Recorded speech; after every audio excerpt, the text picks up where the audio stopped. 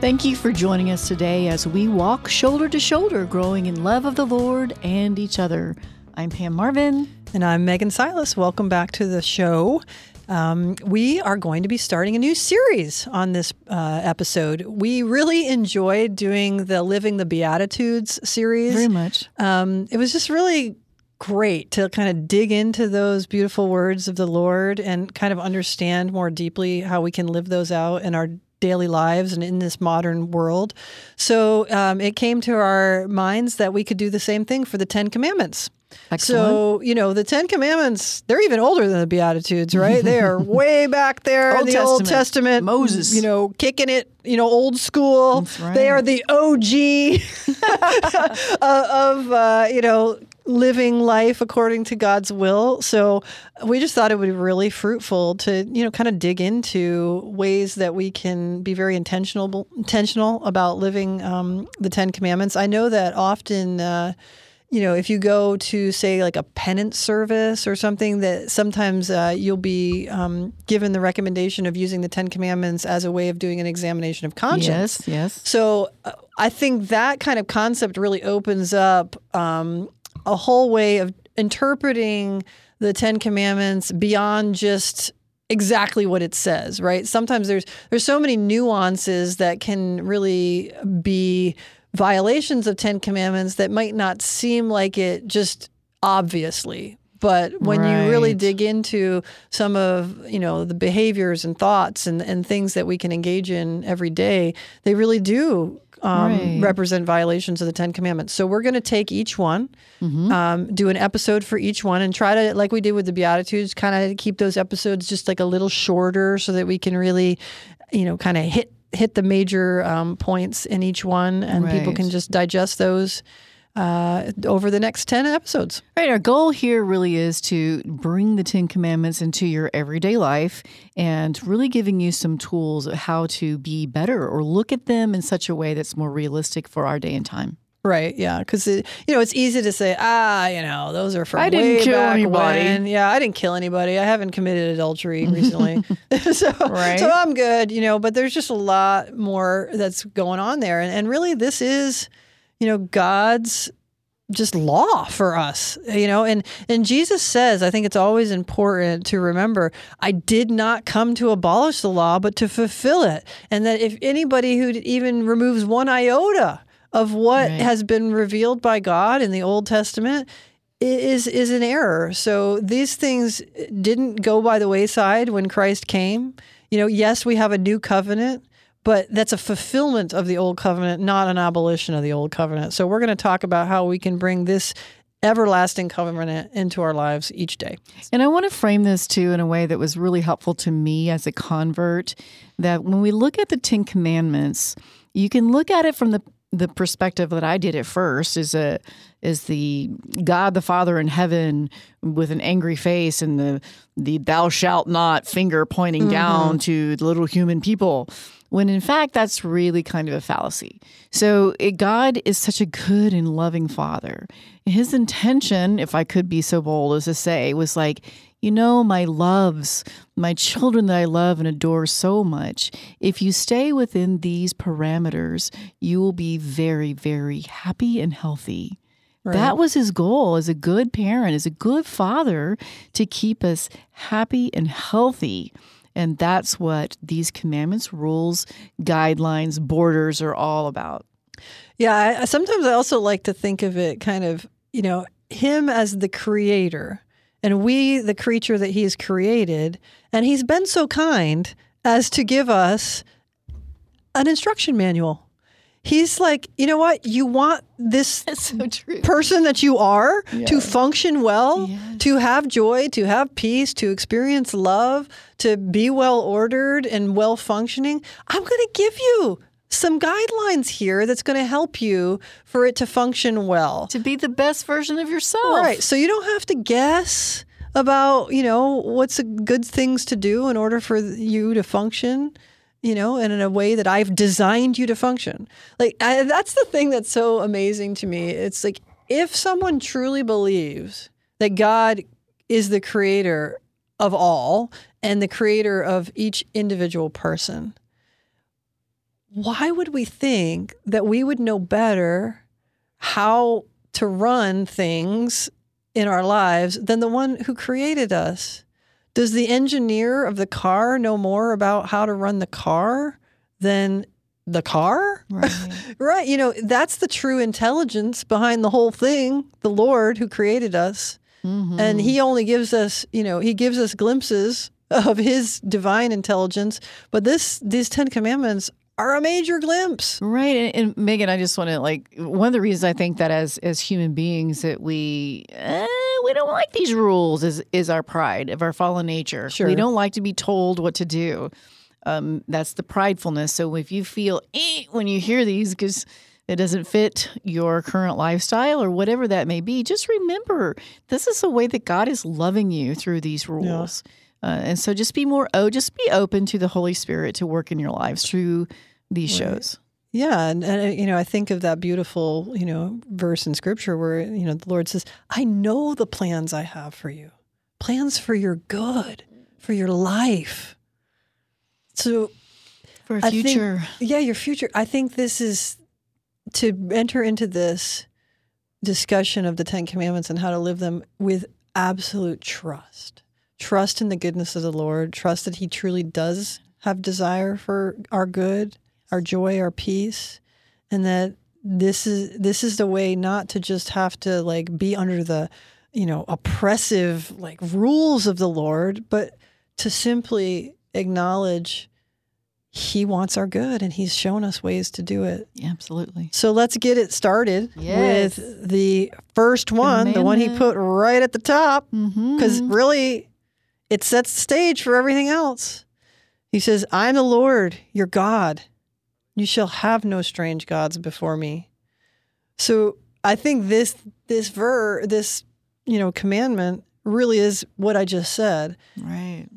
He's the sovereign. He's the creator.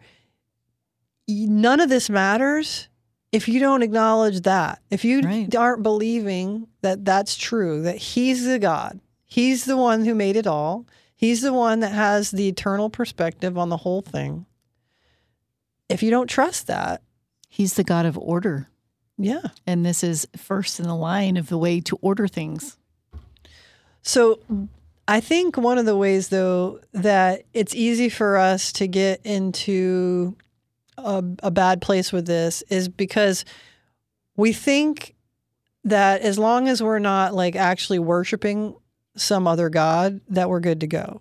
Right? Like that's the fallacy. Right. You know, if you say, well, I'm not worshiping Buddha or, you know, I'm not like, you know, out there in a Hindu temple offering, you know, incense to some false, strange god, so I'm good. Mm-hmm. Well, there's a lot more to it than that. So much. I know where you're going with this. I'm looking forward to seeing what you're going to say. No, well, why don't you say where you think I'm going with it? Oh, goodness. Well, right now, let's just take, you know, looking around. I've heard this new kind of people are worshiping a false god of, I don't know, not of fear, but of trying bodily health. To, you know, that is above all and for all. So in a way, they're putting their health before God, right? Which is really disordered. That's one way. Mm-hmm. One of the things I see so much so is putting a busyness before God. Like you're so busy, you can't even take time for God. Oh, I'm too busy. And right? The evening is just really not a priority. Sports can be that way. You know, hobbies that are out of control where you just do the hobby all the time and leave God to the side. But a really big one, especially for our brothers, is work. Mm-hmm. Work can become our God. You mentioned it in our last episode that sometimes exercise and health can be a God. Mm-hmm. Those are just a few. Right. I think the thing that you're really getting at here is anything that draws your attention and is prioritized in your life before fostering an intimate relationship with the Lord has become an idol to you. Because some translations of the 10 Commandments in this part say you shall make no graven images. And when it says that, it's basically saying, don't take anything of the physical world and put it before you for worship or attention.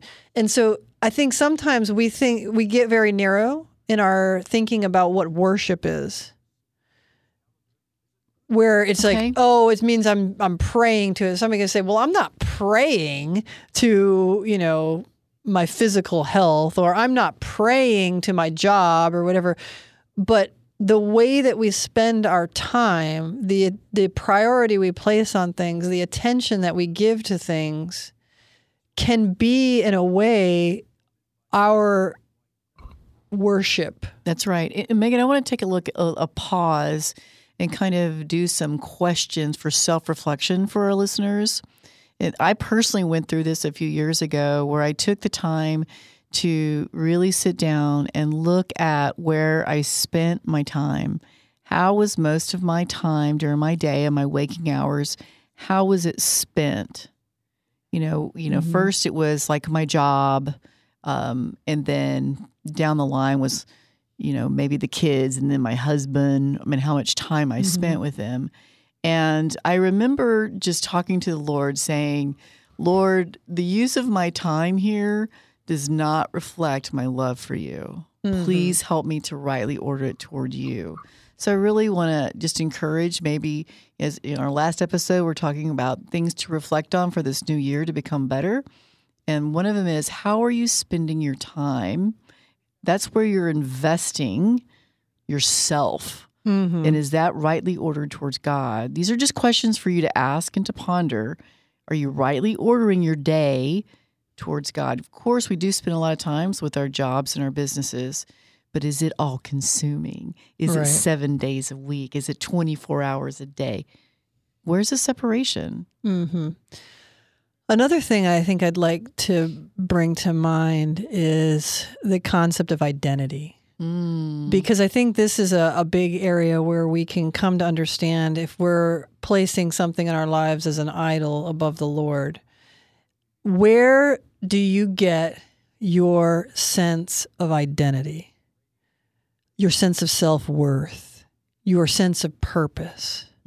Because the Lord is calling us as saying, don't have any gods before me. He's saying, understand yourself as oriented towards me, as find your identity in me. Who are you? Right. Are you defined by being a son or daughter of the Lord? Right. Or do you seek your identity in other things? Well, example, if you've listened to the show ever, I talk about root sin. My primary one is a vanity. Maybe it might be sensuality now, but in vanity, I found my identity in other people's opinion of me. Right. And it wasn't rightly ordered to God. Right. Yeah, I think this is an area where we often can run into the trouble of putting human relationships as gods in our lives, because we talk so much about how much power there is in human relationships when they're lived in a healthy, holy way. But when they're lived in a disordered way, we can start to place our identity in the other person that we're in relationship with. So it's no longer, I have my own distinct valuable identity as a child of God, but I am so-and-so's wife, or I am so-and-so's mother, or I am, in these various relationships with people, and that those relationships become so primary to your understanding of yourself that you're losing the understanding that you, completely independent of any of those relationships, are completely identified as a child of God, unique unto yourself. And that if all of those relationships were to fall away, you would still be you, the you that He created. Right? And, as Megan is saying this, I'm just getting this sense of calm and peace and reminding, because this is something we have to do every day, is to remind ourselves I am a beloved child of God. I am so beloved by Him who created me. And this is true and this is real. And if you have difficulty even hearing this, I just encourage you to sit with that. Just sit with that truth that you really are loved so much by your Creator.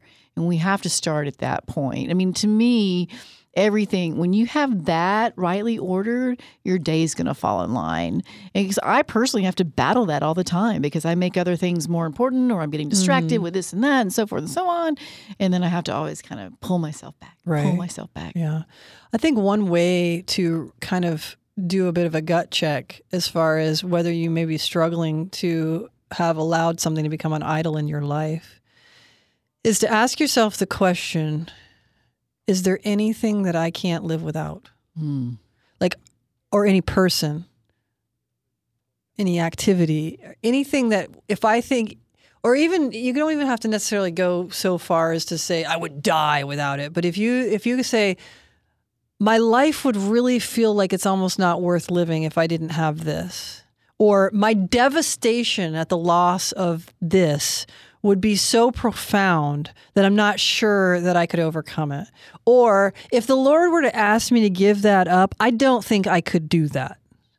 Like, if you answer yes to any of those questions, you've probably created an idol in your life. Right. Because we are called as Christians to holy detachment, which means not that we don't care about things, but that we care about them to the extent that God calls us to be engaged with them, and that we engage them to love, serve God, and to bless the other, and not because we need to fill some need within ourselves. That sense of loving, we've talked about this before, I'm sure, on other episodes, of loving people and engaging with the created world out of our overflowing abundance in the Lord and not out of our need. And when we function out of need instead of out of abundance, that's when we're in danger of creating an idol, because we're starting to think that I have to have that in my life, when all we really need is the Lord, because He created us and sustains us, and that is enough. He is enough. And He's telling us He's enough. And that when we go into situations where we behave in ways that say, Lord, you're not enough, we're in a spiritual peril that He doesn't want for us. Right. I think so many people get swept up in the world and don't even realize how far they've been swept away from their identity as the child of God, and no longer even really know what it means to put Him first. Yeah. Or even they like, oh, well, sure, I put Him first, but yet, that you're missing Mass and you're working 7 days a week, that kind of thing. So, yeah, I just self-reflection is just so very, very important to rightly order yourself toward God. So I'm looking forward to when we get to go to Keep the Sabbath Holy. That's another one. So I'm looking forward to that one. Yeah. One thing I do want to, we're coming up on our little 20-minute mark, which is kind of where we're trying to land these things. But I would say that in the end, the thing or person that we're most likely to create a false god out of is ourself. In the end, our pride that says, Lord, I know better what's good for me than you do. Yeah. That is putting ourselves in the place of God. I can't believe we haven't mentioned this one that really is a god to many people. Money. Right. Yeah. And Wow, again, that's a another big thing one. that says, I need this in order to I'll be happy. happy, This is a to be source of- fulfilled. Yeah. It's just another one of those Exactly. things, It's so right? true. That we put in place of Him. And Another god. yeah, these needs that we think we have that are material, that are temporal, when really all we need is the eternal one. Right. How many times have you seen, the rich Hollywood folk that says, hey, people, money doesn't make you happy. Take it from me. Right. Yeah. I think as we end, I'd like to call to mind, that beautiful, succinct quote from the Baltimore Catechism when it says, what's the purpose of life? What's the purpose of life? To know, love, and serve God in this life, and to be with him forever in the next. Amen. And so that's a perfect place of an examination of conscience on this first commandment. In anything in your life, is it drawing you to know God better, to serve him more faithfully, and to love him more purely? If it's not accomplishing those things in your life, or if you're not ordering your engagement with a person or an activity or a material good, if it's not ordered towards knowing God, loving God, and serving God, then it's probably not properly ordered. So then you need to examine about how you can get into right relationship with that person, activity, thing, so that you can put God where he belongs in your life and put those things subordinate to him, which is where everything belongs in relation to him. Amen.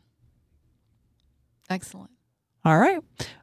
We'll wrap up on that for this time, and we hope that you will share this now at the beginning of this walk through the 10 Commandments, because the 10 Commandments do really build on each other. Like there's an order to them that's, I think, very intentional by the Lord. So share this with others so they can start walking on this journey through the 10 Commandments with us. Hope you've been blessed by it. I know that I'm always blessed to have these conversations with you, Pam, and I'm looking forward to talking about the second commandment on the next episode. Until then, live in holiness, and God bless.